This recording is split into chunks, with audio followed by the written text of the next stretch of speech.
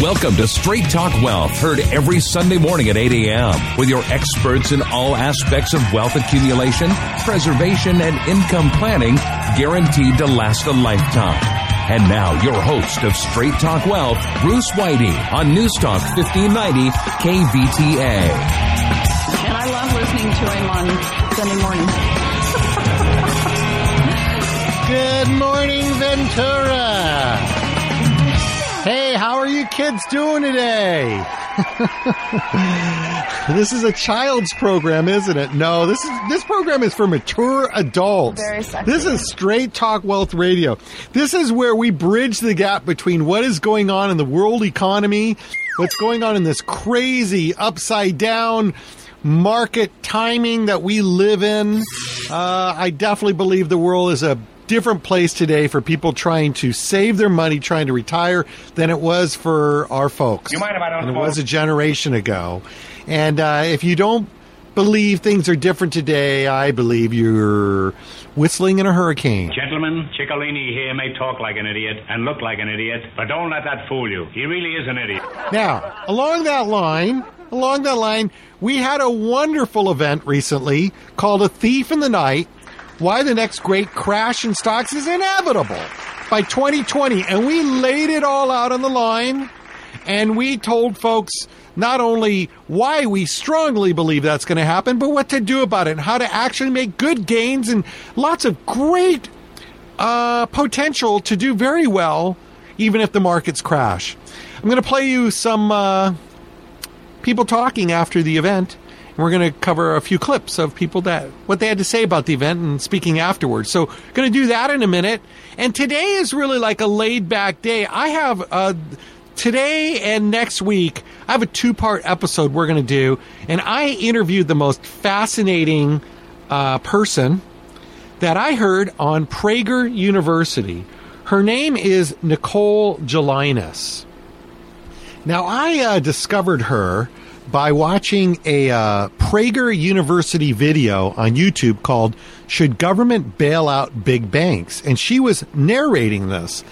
And I was quite taken with how her point of view is very similar to the problems of capitalism that David Stockman has been talking about. So I looked up where she was. I dug up her phone number. She is, by the way, a senior fellow at the Manhattan Institute. She is a Searle Freedom Trust fellow. Sounds prestigious, and I bet it is. At the Manhattan Institute. She's a contributing editor of City Journal. She writes on urban economics and finance and is very outspoken. I mean, she's out there. She talks about municipal and corporate finance and business issues. She's a chartered financial analyst. I'll give you all of her CV here in a little bit. She has had opinion pieces on the op-ed pages of New York Times, Wall Street Journals, LA Times, San Diego Union Tribune. Hey, listen, you don't commonly call people up like this, a lowlife like me, in a lowly little radio station in Ventura that I hope people are listening to on a Sunday morning, and snag good interviews. But I have my ways. And I was very, very, very appreciative, not only in getting this interview, which we're going to play this week and next week, which is really all about her book. Well, it's not about her book. It's about the topics covered in her book. They were not only so kind to give me the interview, they gave me 10 of her books to give away.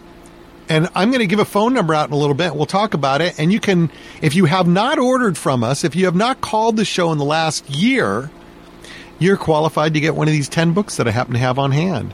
The book is called After the Fall, Saving Capitalism from Wall Street and Washington. And that is exactly what this interview is about. So I'm going to name the show. This show today is called Episode 1 of Saving Capitalism from Wall Street and Washington. And it centers around my interview with Nicole Gelinas.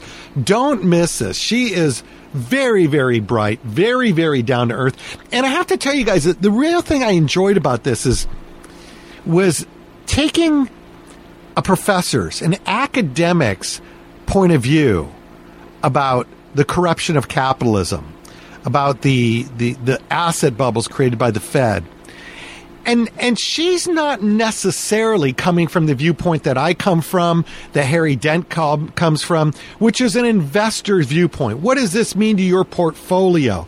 You know, our great concern about all of this is what's going to happen to our 401ks.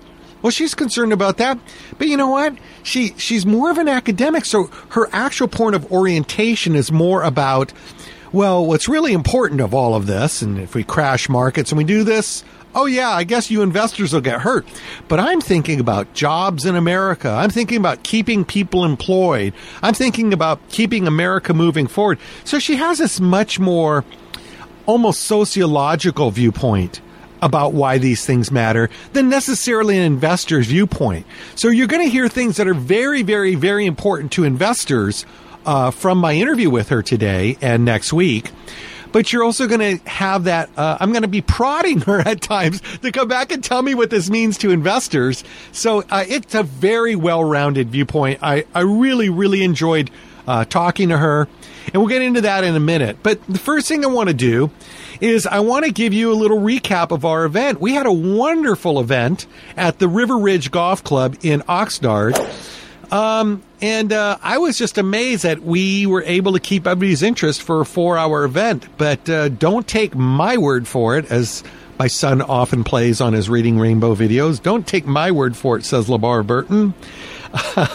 We're going to give you some, I'm going to play you a few minutes here of the comments people had to say about the event, what they got from. We will do it again. Pay close attention. And I want you to really pay close attention to our website, thefinanciallearninglounge.com. thefinanciallearninglounge.com. Now, we will keep future events posted there. We've got several events we're going to be doing now. We're going to be doing the Thief in the Night. That's a kind of a economics 101 event. And everybody should come to that one right away and get all the grounding. But we're going to do some what we call spin-off events. We'll probably do another event that'll just be, we had people at the event say, I want to hear more about Europe and China, what's going on and all that. And okay, let's do a more advanced global economics event once somebody's come to the 101. But we're also going to do events on, I have a lot of concerns about long-term care. I've had a lot of people ask me about changes in long-term care coverage, and we're going to do a show. We get into what happens if you go on Medi-Cal, what kinds of long-term care coverage can you get your money back out of that is liquid, that's not just pouring money down an insurance policy that you may never see again. How many people are really going to be affected by the need for long-term care? I'm going to do a whole workshop on that. We'll be doing a show on it, but we're going to turn that into a workshop. That'll be hung out on the financiallearninglounge.com. You'll find out where that is. That'll probably be just like a 90-minute event we'll do on a weeknight. We're going to do events on Warren Buffett's best-kept secrets, and I'm going to go more into how life settlements work and how they are returning a 65% return on investment in many cases. Consult your financial advisor and tax advisor, and disclaimer, because you're not supposed to do too much without all the legal documents on the air. But that's the basics of it. These things are returning about 65%. They are not liquidated, and you have to, look over time on what they do. But very important thing you should know about in a portfolio, great diversification in a portfolio. We'll do an event that'll be 90 minutes on that one evening. A month, hopefully. We have another one on Social Security. We're going to do a great Social Security event, not only on how to maximize your Social Security, but it'll be all about Medicare, Medicare coverage, gap insurances, and stuff like that. So we've got 4 great events. We're going to try to repeat them as often as possible, maybe once a month for each one, but all of that will be at the financiallearninglounge.com. But with no further ado, let's see if people liked 4 hours that John Grace and I put into doing this this Thief in the Night event, or whether it was a big waste of time to show up. Joke. Let's hear what people had to say. I thought it was very informative. I learned a lot. I heard a lot of stuff that I hadn't heard from most people. I like the fact that you'll contact us if you feel a change in the market's coming or something like that. And I learned a whole bunch about annuities that we really were not informed of before. Alternative source of investments is what was interesting, and learning about the cycles in the market. Sell the real estate. That really stuck to me. Sell the real estate. Use that cash for something else.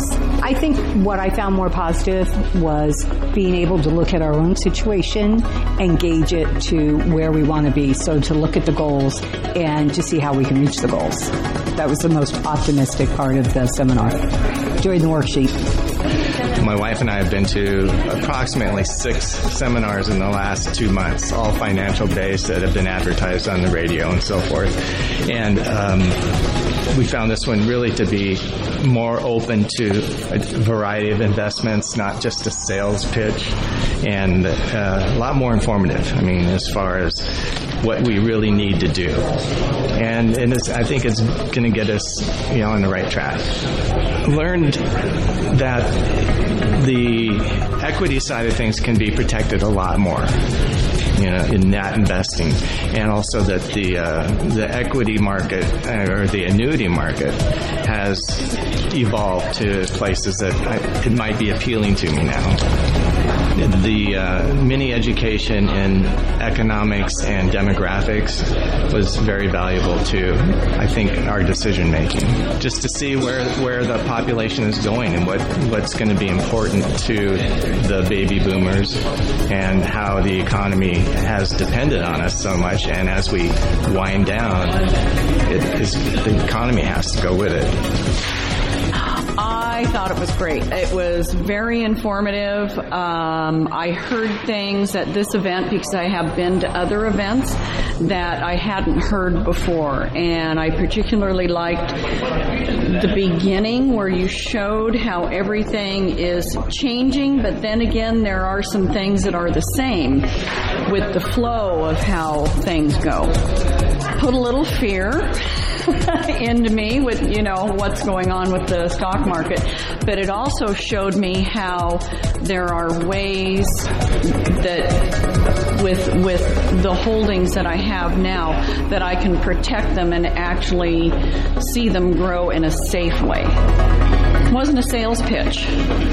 It was more information that it gave me to make a decision, to make a change.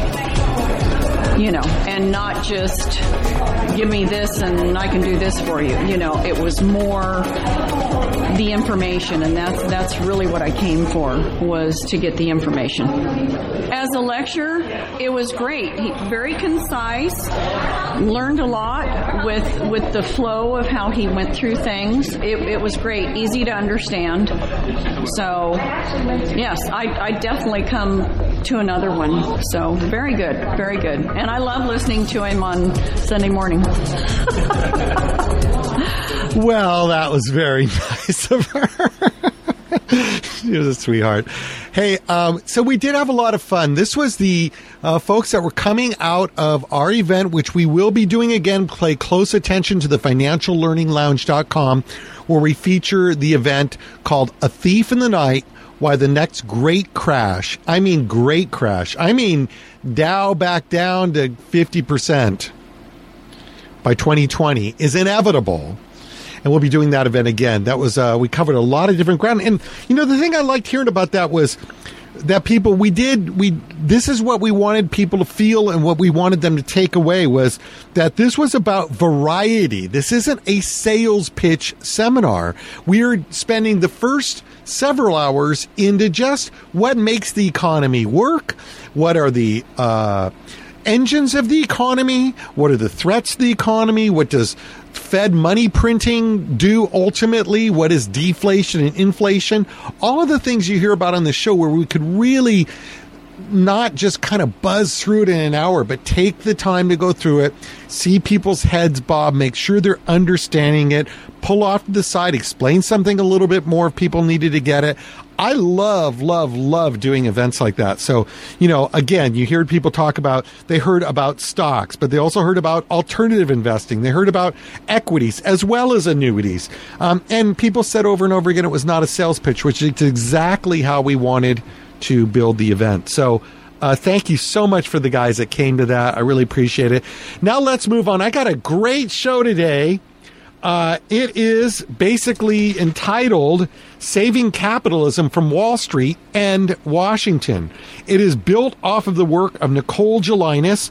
And what I want to play for you right now is about 5 minutes of the actual Prager University video that she did on why large banks should not be bailed out by government. And you'll get her clean reasoning and her brightness out of this and her basic position. And then I'm going to go into an in-depth interview that I had with her recently. And again, I love the perspective because it's almost a sociological, how do we keep the country employed? How do we build up a middle class in this country viewpoint, as opposed to investors' viewpoint.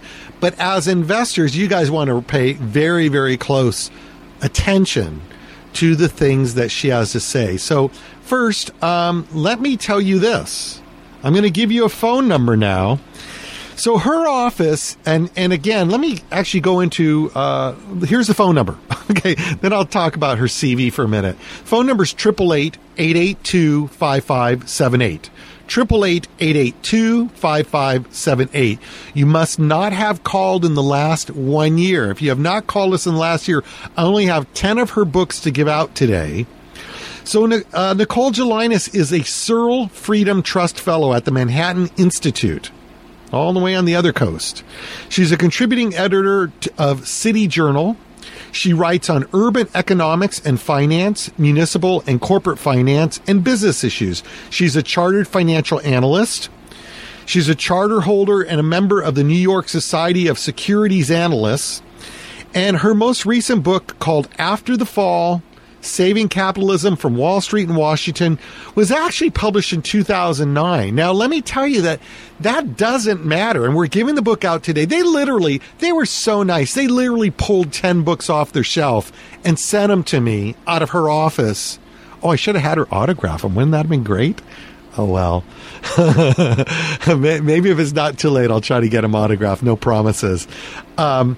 It was published November 2009 by Encounter Books, but it's still a really great tome because, now, first of all, let me just say that she's published all over the place. She's done analysis and opinion pieces in the op-ed pages of the New York Times, the Wall Street Journal, Los Angeles Times, San Diego Union Tribune, the New York Sun, the New York Daily News, the New York Post, the Dallas Morning News, the New Orleans Times-Picayune, the Boston Herald, and she's also written for Crain's New York Business and National Review Online. She was a business journalist for a while at the Thompson Financial Network, I guess, Thompson Financial in New York, where she covered international syndicated loan and private debt markets. And she wrote a regular op-ed column for the New York Post. So anyway, she's great to talk to. I'm going to give you the Prager University video where I discovered what she had to say and got on to looking her up, see if we could get an interview. And let's listen to that. In the meantime, if you want a copy of her book, and the thing about the book, here's the thing you need to know about the book. So the book, here, first of all, here's what Steve Forbes said about her book. A very timely book as the U.S. and other major countries debate new regulations for the financial industry. In the critical area of too big to fail, the author's proposals are serious and substantive enough to possess considerable merit. And in regards to the book, I'll read you a little synopsis here. Robust financial markets support capitalism. They don't imperil it. But in 2008, Washington policymakers were compelled to replace private risk takers in the financial system with government capital so that the money and credit flows wouldn't stop, precipitating a depression. In other words, if they had let the credit flows and money stop, the idea is that we would have precipitated a depression. Washington's actions weren't the start of government distortions in the financial industry, Nicole Gelinas writes, but the natural result of 25 years worth of such distortions.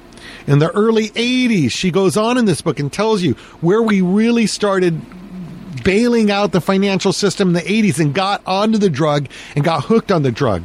The government gradually adopted a too big to fail policy for the largest and most financial institutions, and as a result, these companies become impervious to the vital market discipline that the threat of loss provides. That's the nature of her story. Very similar to the David Stockman book. I must tell you, though, it's not 750 pages like David's book, so it's a little easier to get through, but a great history of how we got to a point where our financial markets are addicted to the government's intervention in order to carry on, and the threat and what that means. And I'm going to be covering all of that this week and next week in my extensive one-on-one interview with her.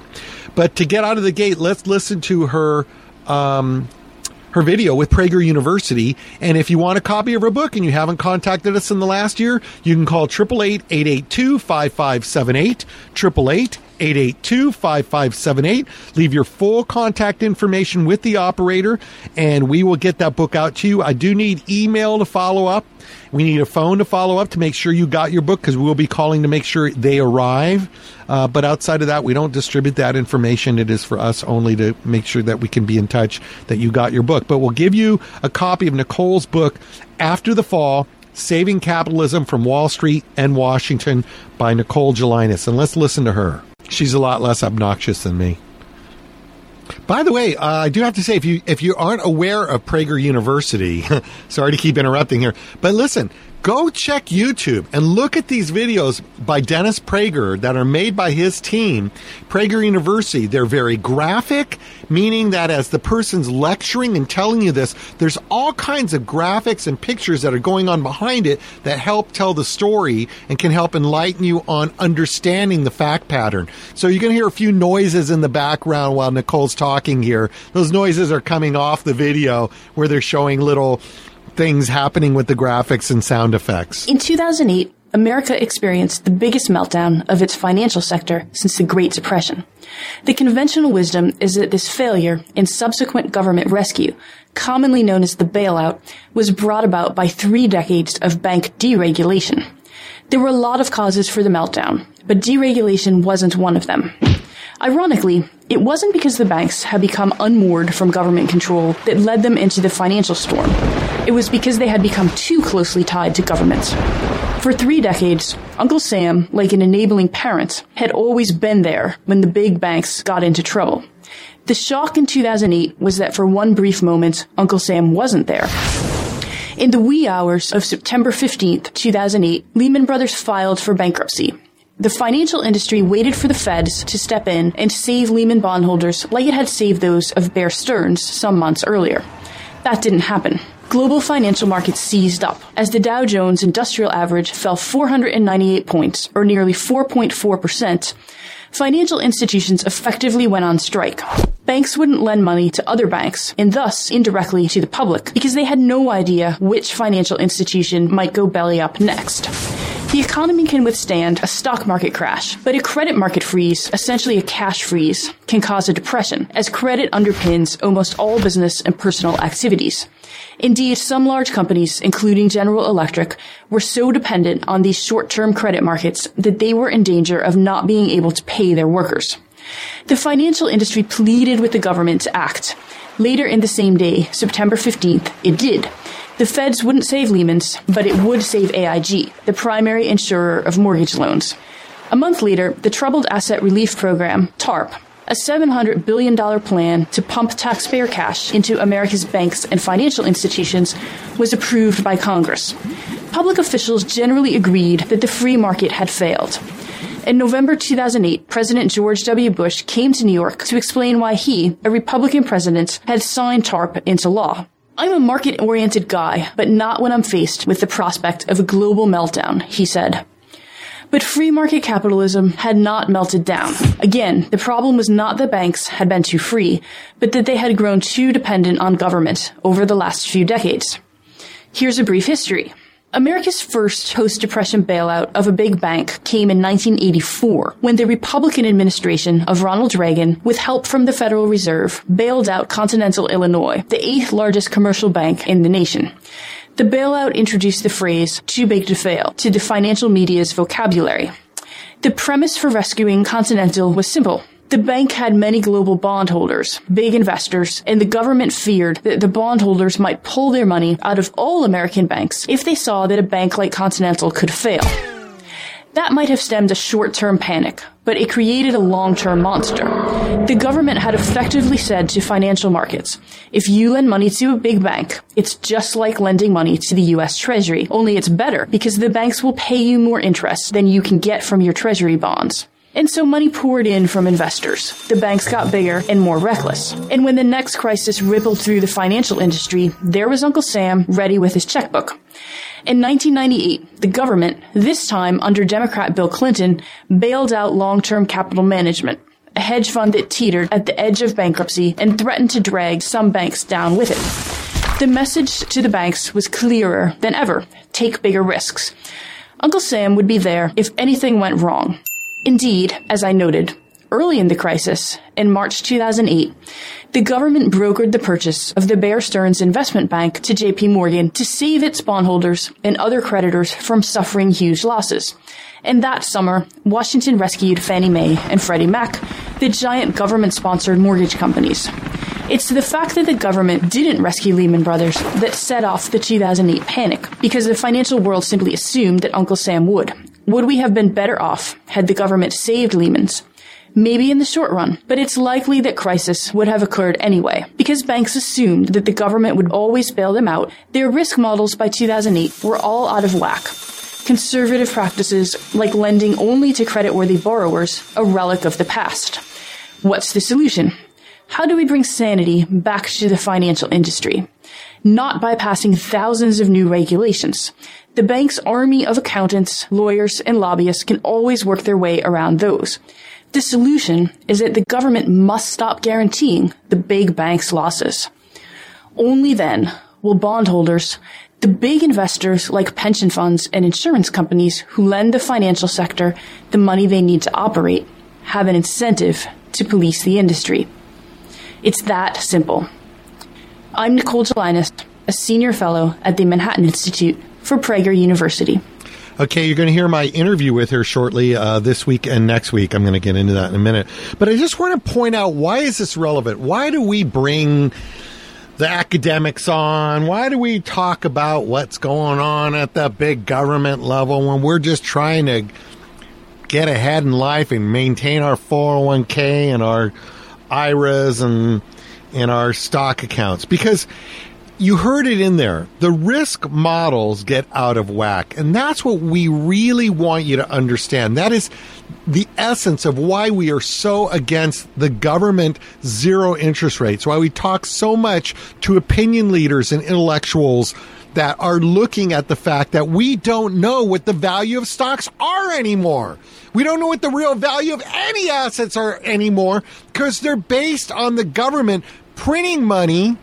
And the problem here is not going to be an inflationary, and the government debt and all that is one problem. But the problem right now is that all that loose money holds down interest rates. Interest rates should be dictated by real risk, the real risk people feel.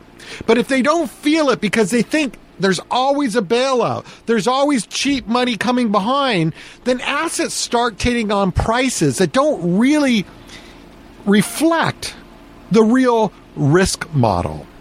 And you heard her talk about that in this video. So great video. Go check YouTube for Prager University. Again, you're listening to Straight Talk Wealth Radio. We are here every Sunday morning on KVTA 1590 News Talk KVTA. And I am interviewing today Nicole Gelinas. She is a senior fellow at the Manhattan Institute, contributing editor of City Journal. Oh my gosh, she's been published in op-ed pages from New York Times, Wall Street Journal, LA Times, all over the country. Very, very outspoken about the danger of government interference presents, the danger that government interference presents to markets and market pricing and the bubbles that creates. So if you want a copy of her book, by the way, while you're listening to the show today, and by the way, we're done at top of the hour, so you have to call during the show to get the book. If you have not called us in the last year, in the last 12 months, then you can call today. Numbers 888-882-5578, 888-882-5578.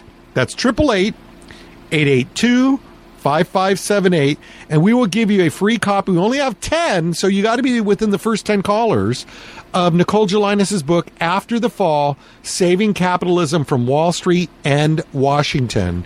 And with no further ado, let's talk to Nicole Gelinas about that very topic, whilst you dial 888-882-5578. You said recently that the problem in 2008 was not that the banks had been too free, but they had grown too dependent. In other words, everybody thinks, the banks just went loose and went crazy doing these crazy things, and no one put reins on them. They got us all in trouble, and the government wasn't there to put a clamp on it. And you say that they've grown too dependent on government over the last decades is the problem, not that they had been too free. So let me just first of all say that our listeners know that runs a very similar line to David Stockman about the corruption of capitalism. So let's go back a little bit. Where did capitalism come off the rails? And if it did come off the rails due to, you give us a little background history and how we got to where we are today. But then I also want to circle back once you've done that and ask you a little bit about what problem were they trying to solve in doing that. But first, tell us a little bit how we got here in terms of the history, how government has gotten, how Wall Street and the banking system and capitalism become so dependent and so liable to what the government's trying to do to quote unquote help it. Sure, and thanks, Bruce, for having me on the show, and thanks to all your listeners for putting some time to this topic. Well, people think of Too Big to Fail as something that came out of the 2008 crisis, but when we look at the history of what went wrong with the banks and the financial system, we've really had Too Big to Fail for 30 years, and we had it for 25 years before the financial crisis started. If you look back to the 1980s, in 1984, we had our first Too Big to Fail bank. In 84, a bank called Continental Illinois, which was the 7th or 8th largest bank in the country, depending on whose list you look at. They had made some very bad loans, very bad investments, and they started to go under. And what should have happened is the FDIC should have just protected small depositors, and everybody else, the large bondholders, the other large depositors and other large lenders, they should have had to go through bankruptcy process and perhaps take some losses if there wasn't enough equity to absorb the losses. And that is how we had bank failures from the 1930s to the 1980s. The banks failed. Nobody got bailed out except for if you got a few $1,000s in the bank. You get your money back, and that was pretty good, solid policy. In 1984, we changed that. The Reagan administration, the Federal Reserve Chairman, Paul Volcker, the FDIC chairperson at the time, all said, we can't let Continental fail because the banking system has changed. They've got bondholders from Japan. They've got bondholders from all over the world. They're very reliant on short-term money, so if they fail, other banks that are reliant on short-term money, these global investors will pull their money out of these banks too. And so just to be careful, we better guarantee all of these large global bondholders and guarantee the large depositors, and we won't let it fail through the normal way of doing things.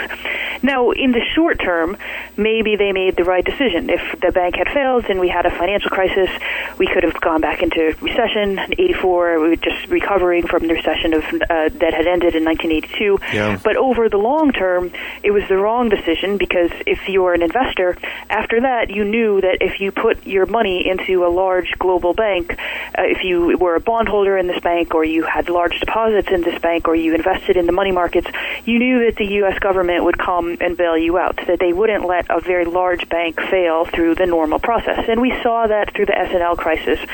Large banks were bailed out in a different way than small banks, which just went through the FDIC process, and that different way generally involved protecting the large bondholders and large depositors. And so we effectively started to subsidize big banks by informally guaranteeing their lenders and their large depositors. So it is no wonder that people started saying, well, it's pretty safe for me to buy a bond in a bank, and the banks just kept getting bigger and bigger and bigger, and that it's sort of a straight line there to 2008.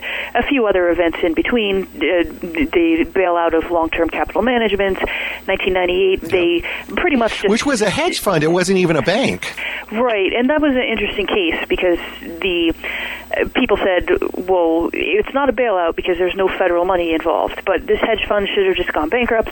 Federal Reserve was afraid to see it go bankrupt, so they forced all these banks to come together and say, okay, you banks are going to bail out this hedge fund. Now, at the time, they could do it, but a few years later, the problem had gotten so big that the banks could no longer bail themselves out. They needed, and these were investment banks, these were not old-fashioned commercial banks, and so it's no surprise that a few years later, every crisis gets a little bit bigger than the last one, and it all culminated in 2008 so far.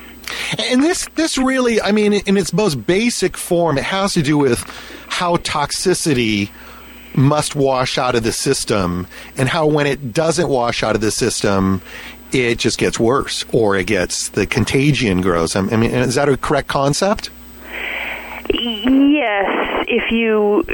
Malinvestment and toxicity being of the same.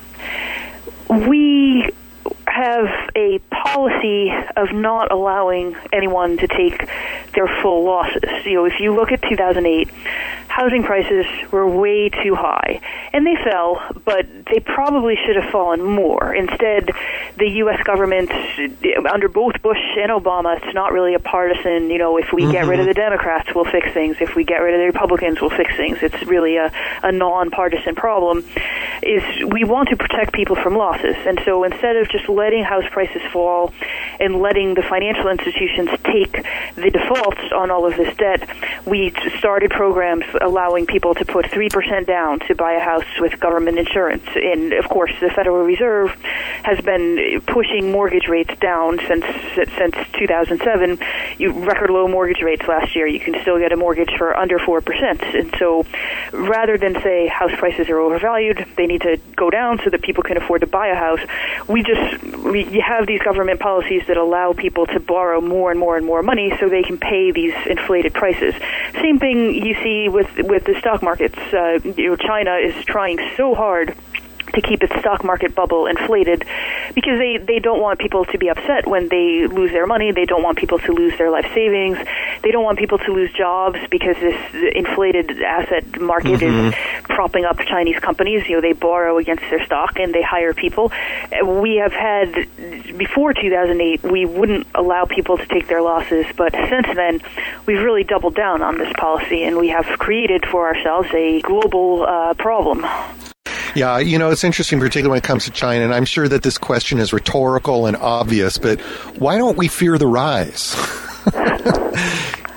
Why don't we feel the rise of China? Why don't we fear the rise? Why, when we see the Shanghai up 60% on the year and the Shenzhen up 120, how come that doesn't scare us? Oh, I see what you're saying. Why aren't we afraid when the market is going up rather than when it's going down? Yeah, I think it's a great point. You know, the doubling of a market in a short time period it's never a good thing. And, you know, people often say, well, it's some of it is based on fundamentals. We have a technology revolution, and that's true, but if prices go too high, the correction is always going to be very, very painful. You know, you should never, as a personal investment rule, you shouldn't put money in the stock market that you're going to need for the next 10 years. You know, if people say, I want to invest in the stock market, the first thing is to build yourself up some savings so that you've got emergency money. You know, don't put money in stocks until you've got that. You should be able to withstand a stock market fall. These people who sold their houses and put all of their money that they need right now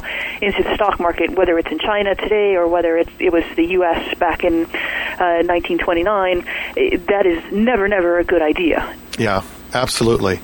Now, that's interesting. Again, you are listening to Straight Talk Wealth Radio. By the way, we have to do this is called a reset, when you reset who you are and what you're doing. And we're Straight Talk Wealth Radio, and we are here every Sunday morning at 8 a.m. on News Talk 1590 KVTA, in case you didn't know. And I am your charming, obnoxious, you can pick the adjective, host, Bruce Whitey. But, I love you guys. We've had such a great chance to meet our listeners in the years that we've been here at KVTA. I don't feel the need to put on any facade. I have fun doing the show. I have fun meeting you guys. Most of our listeners are very social people. And the thing I love about doing this show, I have to say, is I get to be myself. So that being said, I do want to go back to another thing she's talking about here, which is, I mentioned early in the show that, so often we do interviews with people that are talking to investors. Well, Nicole Gelinas here, who is a senior fellow at Manhattan Institute, who I discovered in terms of my interest in her when she did the video for Prager University, outstanding series of videos on YouTube. And I found this one on why governments should not bail out the big banks, and looked her up and got this interview. And so here I am talking to her, but she's such an academic viewpoint, meaning that it's almost a sociological viewpoint. She's looking at, what does this mean to jobs? What do these things mean to holding up the middle class in America? But then she says something very simple, which is like from an academic viewpoint, which is, if you're worrying about what's going to happen to your stocks, that's just a wrong indication to begin with. What are you doing in stocks if you're worried where they're going? She just said you shouldn't be in stocks if you can't wait 10 years. So guess what? If you're close to 60 and you're sitting in stocks, and some of you who I know personally who are listening to the show are in their 80s, and they're still heavily in stocks, that's not sensible. Stocks can fall for 10 years. These things that we talk about on this show. And again, I'm not a stockbroker. I'm not giving you financial advice. By law, I can't say this and I can't say that. And, check with your own advisors. And everything that you say about one field has to be licensed to another field, et cetera, et cetera. But let's get sensible here. We know that these markets can have 10 years of calamity. It wasn't going on until the 1990s, but by 2000, we've now seen it twice. And you just heard Nicole say, I wouldn't even be in any stocks. I couldn't wait 10 years for a result on. So this is what we just see that is just drives me crazy, is people in their 60s, 70s, and 80s. I mean, yes, if you're in your 60s and you've created some sort of parsing between your savings and your investments, savings being the money that you're not willing to have a loss on, and investments being the money that you're not going to try to critically time. It might be at a loss when you need it, so you better not need it right now. You might have to wait. That would be the proper way to be sort of situated in your investments. But if you can't wait that long, they shouldn't be investments. You just heard that. And that's why we talk so much about these bubbles and what's going on. Hey, if you want a copy of Nicole's book, we have 10 of them to give away. I'm sure we have a few calls in right now. I haven't looked at the board, so it's probably whittling down, but you better call fast. The book is called After the Fall, Saving Capitalism from Wall Street and Washington. Her office was kind enough to send us 10 books. And the number to call right now to get your copy of the book is 888-882-5578, 888-882-5578. And I want to read you just some comments about her book. I read one from Steve Forbes earlier. This is one from John Steele Gordon. He said, Nicole Gelinas has done the country a great favor by explaining concisely and cogently the origins of the financial crisis of 2008 and how, if we have the political will, we can avoid a repeat in the future. After the Fall is an instant classic that should be required reading in both Washington, D.C. and Wall Street. That is from John Steele Gordon, author of An Empire of Wealth, An Epic History of American Economic Power. So a great book by Nicole. You can get it right now if you call 888-882-5578. You cannot have called us in the last year. I'm sorry, but guys that have called in the last year, you've gotten a lot of other good stuff. By the way, we're also going to throw in, when we send you this book, we're going to throw you in my copy of my illustrated 50-page report called Inflation or Deflation, ? America's Monetary System in Crisis and How to Plan for It. And a perfect adjoiner to this book. Again, the number's 888-882-5578, 888-882-5578, 888-882-5578. Okay, we have one more time for one more clip of this interview, and then we will pick it up and do the remainder of the interview next week on the show. On this one, it's very interesting. Again, the sociological viewpoint about this. Nicole talks about how we've had a sustainable economy only with decreasing earnings and increasing credit, which is going to not end well. People are making less, but they have more credit. That seems to have sustained the economy. But when the credit gets so big that the decreasing income can't pay it off, we have trouble. And that's what she gets into in the next clip. In its essence, then, if we have this urge to keep people from having losses, this runs a lot of levels. Who cares about some big multimillionaire investor who's bought bonds, or some hedge funds that bought bonds and banks and they're going to take losses? But it seems like the little guy, the real destruction and the potential political upheaval and the blood in the street comes from the lower end of the spectrum, who loses everything. Then they have nothing to lose when we have chaos in the society. So what problem are we trying to solve in the business cycle or the investment cycle? What's the problem that we're trying to solve that we've maybe been applying the wrong solution of the government will always be there to socialize the losses? Well, the main problem that we're trying to solve is that everybody should have a job and everybody should have enough money to live on. That is a very broad goal, and there are many different ways you can get there. Some people would say we shouldn't subsidize any jobs. If you make minimum wage, you should go out and get yourself a better education and a better job. Other people would say government should do income transfers, which we do, and it's top up low-wage jobs with extra income. So obviously many different ways to get there, but the basic societal goal is everyone is working, everyone has enough money to live and to also support themselves in retirement and so forth. The problem is we're not dealing with a lot of challenges that we face. What started to happen back in the 1980s?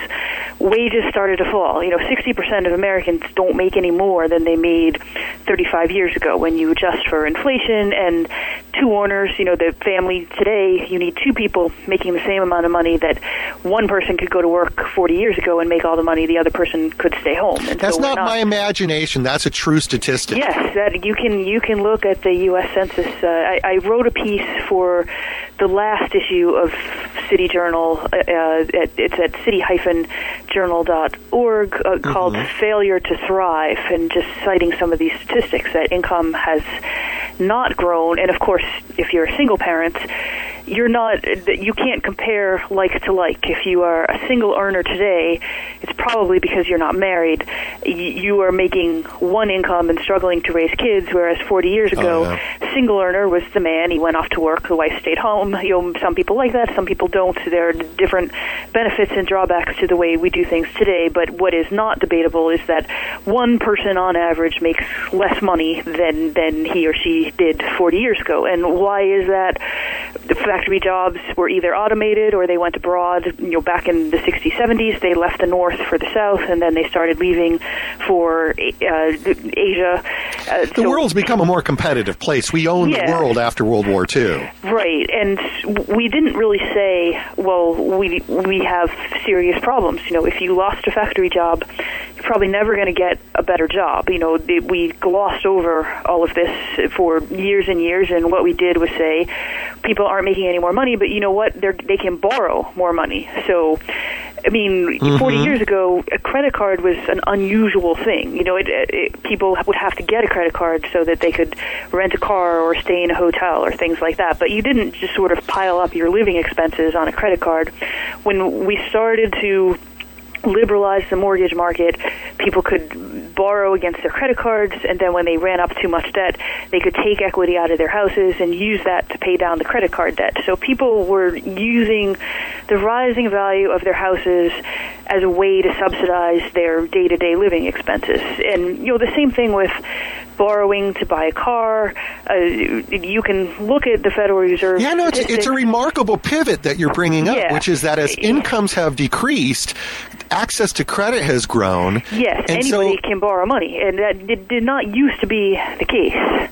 Yeah, absolutely. Right. And so people just sort of stay permanently in debt. And it's not just the good kind of debt. Like, you could never save up the money to buy a house. And so it's fine if you borrow maybe 2 or 3 times your annual income, and then you really work hard on paying that debt off. You know, the goal of a mortgage, if you ever watch Death of a Salesman, the goal of the mortgage is to pay the mortgage off. You know, you don't want to be stuck 30 years later still owing money on the house. But that is a position a lot of people in their 50s and 60s are in. Mm-hmm. And things like borrowing for a car, you know, there should really be no need for that. Borrowing for education, people used to work part-time jobs and work in the summer to pay for their education. But these costs have gotten out of control, even as people's income has stayed the same or gone down. And so people made up the difference with borrowed money. And it kind of, by 2008, they had just borrowed so much money. I mean, there was nobody left to buy a house who hadn't bought a house. But the government has tried to solve this problem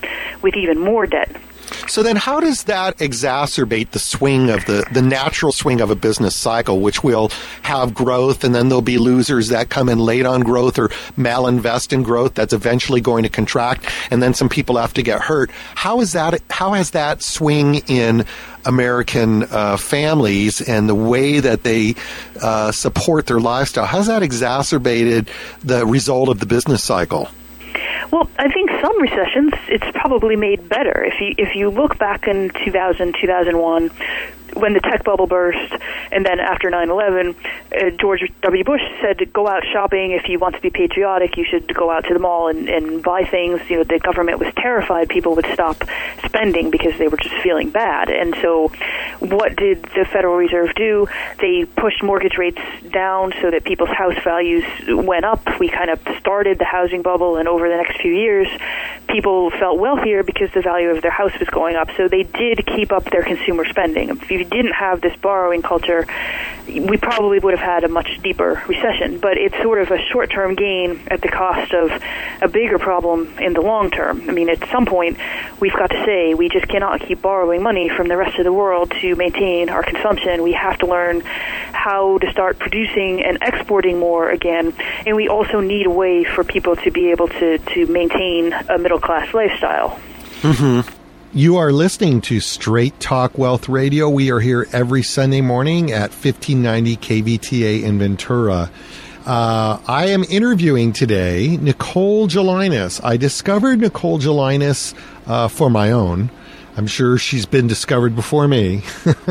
But I discovered her on a Dennis Prager University video, of which there's a slew of them on YouTube. Great stuff. People explaining certain key concepts that we all need to understand in how economics works, how politics works, what goes on in the world, and lots of good graphics that sort of back that up. And she was talking on a video about, which we just played earlier in the show, about why large banks should not be bailed out by the government. You know, I want to say a couple comments. One is I find that very interesting that this is something that you know, we live in such a polarized political climate today. And anybody who's on the left has got to destroy someone on the right. The guy on the right's got to destroy the guy on the left. And when you talk about bailing out banks, I don't think people have a clue what side of the spectrum it is on. And they can't make up their mind. They want to defend it. If it was Obama's move, they want to defend it. But Bush bailed out the banks. But Obama's spending on stimulus, and wow, I can't figure this one out. Which side of it is? Which side of it is it? We don't want the banks bailed out. Is that a left viewpoint or a right viewpoint? It's both. It crosses the line. So I'm always amused by how perturbed people get that really love their polarization, and they can't figure out which side of the scale this issue is. This is where the two sides of the scale come together. This is the blending of Occupy Wall Street and the Tea Party come together when it comes to bailing out banks. And you're hearing today a little bit of historical perspective. Look, I only got a few minutes left. I just wanted to say, what does this all mean to you? Why do we put this on the air? The reason we put this on the air is we're trying to get you to understand that we have a bit of a false market. No, we have a large false market. Okay? It is built on zero interest rates. It is built on addiction to government supports, as you're hearing. And we are deathly afraid that the average Joe 401k and IRA, the average baby boomer that is getting close to retirement or is in retirement, is whistling in a hurricane and is oblivion about the risk of the markets today. Now, you've been hearing it for a lot of years. You've been hearing it since the crash. We shouldn't have done all this. This is a historic experiment. It takes a while for $3 trillion of crack cocaine to go through the system before you finally have that crash, and you need more. But at some point, you can't live off the stimulus. You can't live off of money printing, and somewhere there's a settling down. And what we're hearing about is that when you have zero interest rates and you have these other stimulus elements, then you're really causing an addiction and a false pricing and a false what's called price discovery in the markets. And so assets look great until they don't.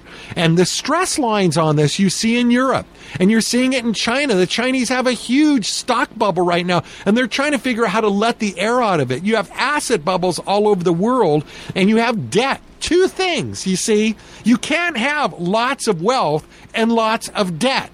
And we've been doing that as a population with families. We've been doing it as countries. We've been doing it as investors. We've lived off of good assets based on debt. And somewhere, if you look around the globe, you see these two oddities. Debt is breaking and assets are really high. When that debt breaks, the assets come crumbling down. We suggest now, one thing is when you call 888-882-5578, 888-882-5578, you will get Nicole Gelinas' book today for free called After the Fall, Saving Capitalism from Wall Street in Washington, if you haven't called us in the last year. But I want you to call this number now and get from us a free retirement roadmap. A retirement roadmap looks at what this means to you. What is your personalized plan? And I was surprised at the biggest interest we got in the seminar from people is the realization that this isn't about selling you a widget. It's not about, it is about what your personalized situation is. How long do you have? How much are you at risk? I'm finding people today, we're doing retirement roadmaps this week since the seminar, and I'm finding people that have passed the finish line that no longer need risk. And they don't know that they passed the finish line, and they're still at risk. Their risk is they're going to lose the game they've already finished. Lots of different scenarios. We can help you when you call 888-882-5578. 888-882-5578. Get your free retirement roadmap. No cost, no obligation. We will help you get through the minefield of all the different decisions and possibilities and what could you be doing and what should you be doing? What are the alternatives? It starts with an analysis of who you are, what your needs are. We do it for free, no obligation. It is intensive. It is not something that we do that's just a flick of the wrist. It takes some data input from you. It takes us working on our software and looking at the different scenarios before we even sit down to meet with you to tell you what the scenarios are that we've been discovering, looking at, working on, and kind of figuring out what is going to be right for you. So that's where this ends. That is the moral of all of this, is find out how much risk do you really need in your portfolio? How much can you get out of your portfolio and make it to the finish line if you reduce risk? Where do you go to get a good return if you don't want to be at risk? What are your alternatives? We live in a world today where saving and it's not feasible. It's 1% at the bank if you get out of the market. You must be at risk. Well, the risk is great, and we do have alternatives, and we can help you. The number for that is 888-882-5578. This time, it's not about the book. Ask for a retirement roadmap service. No charge, no obligation. 888-882-5578. 888-882-5578 for your free retirement roadmap. We will see you next week. We will finish the interview with Nicole Gelinas. We may hopefully have some more of the books left over to give out. 888-882-5578 for your free retirement roadmap. 888-882-5578. See you next week. Content of Straight Talk Wealth Radio is for educational purposes only. Any discussion of financial products and their features is subject to change without notice. Consult your own tax, legal, or financial advisor as to your specific situation. Tax-free benefit specialist and insurance services. California license 0E48147.